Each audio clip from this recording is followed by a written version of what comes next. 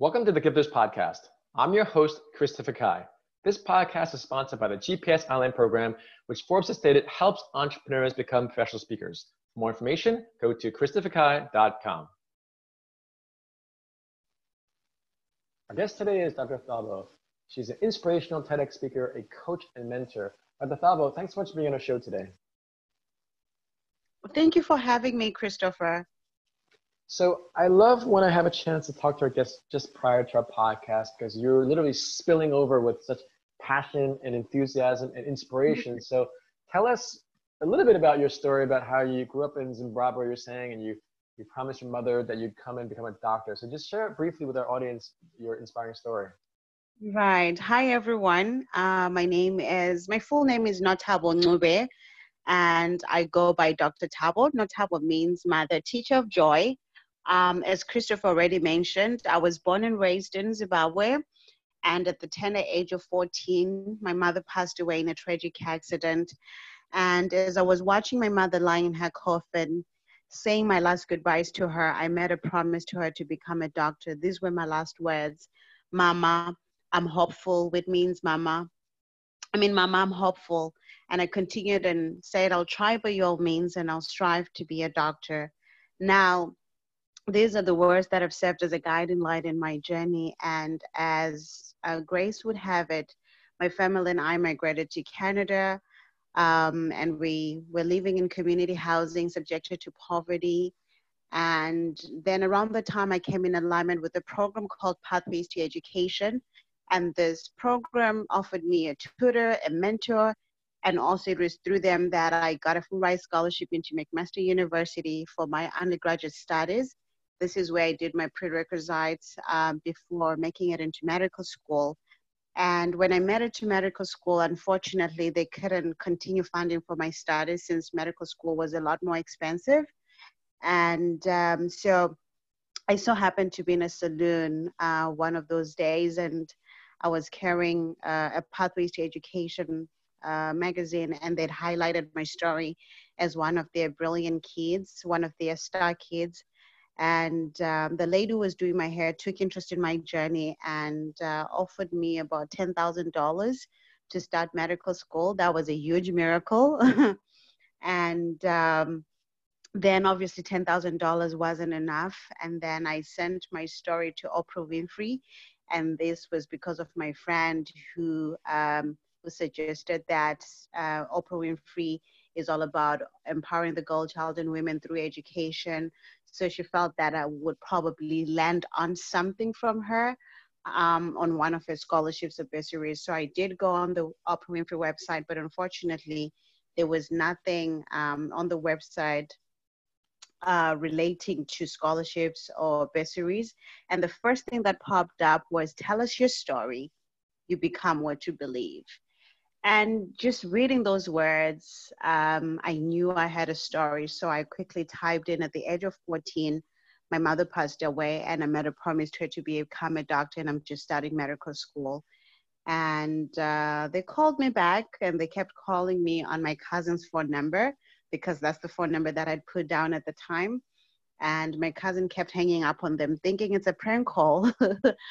And then after the second, third time, she was able to transfer over my number to them, and they were able to talk to me directly. And then I went through 2 series of interviews with them, and myself a once-in-a-lifetime opportunity of meeting Oprah Winfrey, and of also being in the presence of other incredible women who had done such incredible things in the world.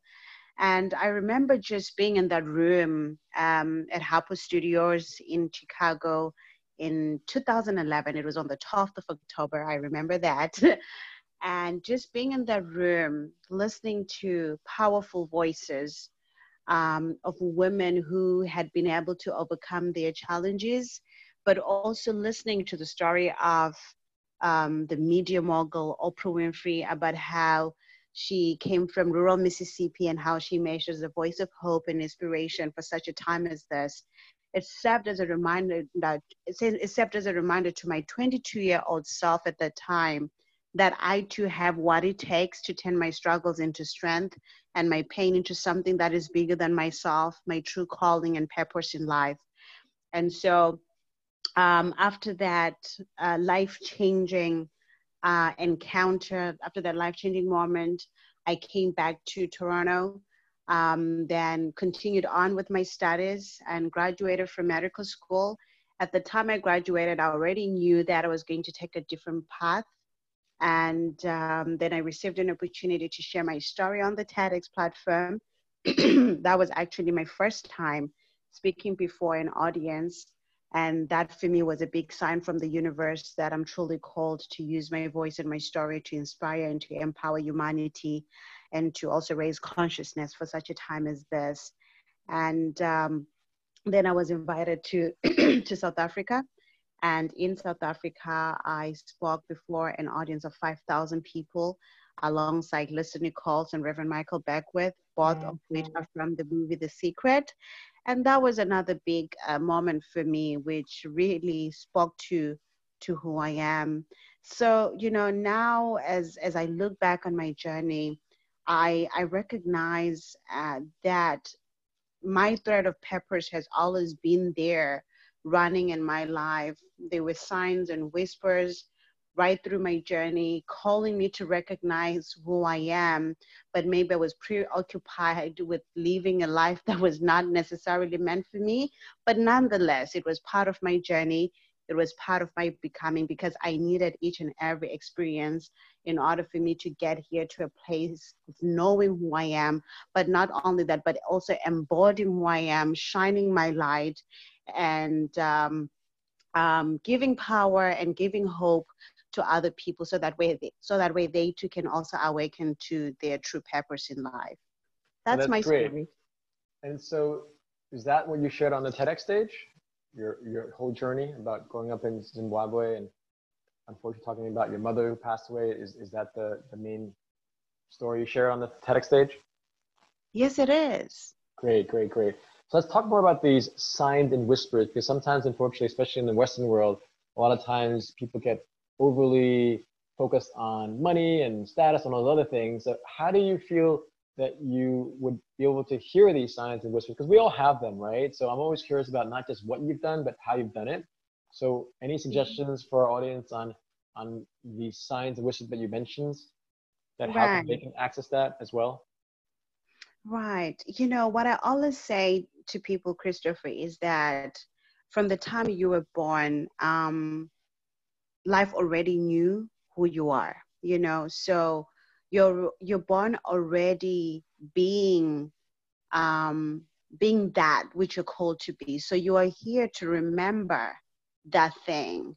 But in spirit, in the universe, it's already known who you are. So what life then does is it provides you with the right opportunities for you to remember that which you are. For me, it was through the gift of pain. For me, it was through my struggles, my challenges that I had to incur from a young age. Like, for instance, losing my mother when I was 14.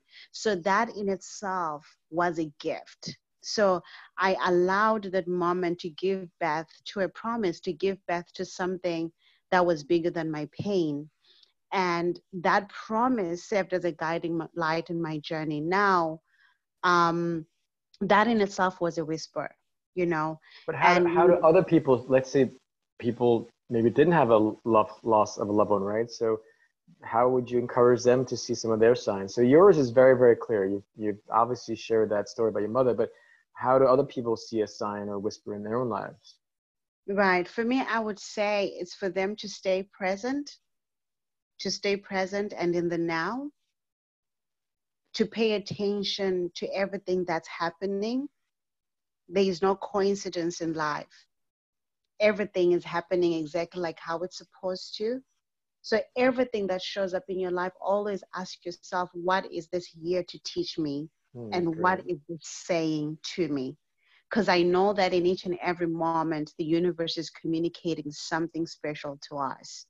It That's is great. our duty to pay attention, because the signs and whispers are always there right around us. And I'll tell you this, for me, sometimes even when I'm on Facebook, and I'm questioning certain things about my path, maybe something will pop up on my timeline, a positive word from somebody, from a stranger. And then I'm like, oh, that's a sign. That's a sign affirming that which I am feeling, right? So, signs or whispers, it's not necessarily the big things like you Yeah, getting yeah, $1 million check, you yeah, yeah, getting yeah, $100,000. No, it's the small little whispers along the way, yeah, which is why I'm saying it is your duty to be present, to pay attention to everything. You know, nothing is ever a coincidence. You're being guided, you're being protected, and everything that shows up in your life is helping you remember who you are. and So that's great. your duty is to be present, That's great. to Thank you be so in the much. now. Thank you And so much yeah. for being present, Dr. Thabo. How can our guests stay in touch with you and watch your TEDx talk and really learn more from you? So well, they can follow me on LinkedIn. I go by Nothabo Ncube, Nothabo, and my last name Ncube, Ncube. And on Instagram, it's Dr. Thabo, Drthabo. And on Facebook, it's Dr. Thabo again, Drthabo. And my personal one is Nothabo Ncube for my last name. Awesome. Thank you so much again for your time, Dr. Thabo. We really appreciate your inspiring story today. Have a great day. Thank you so much, Christopher, for having me.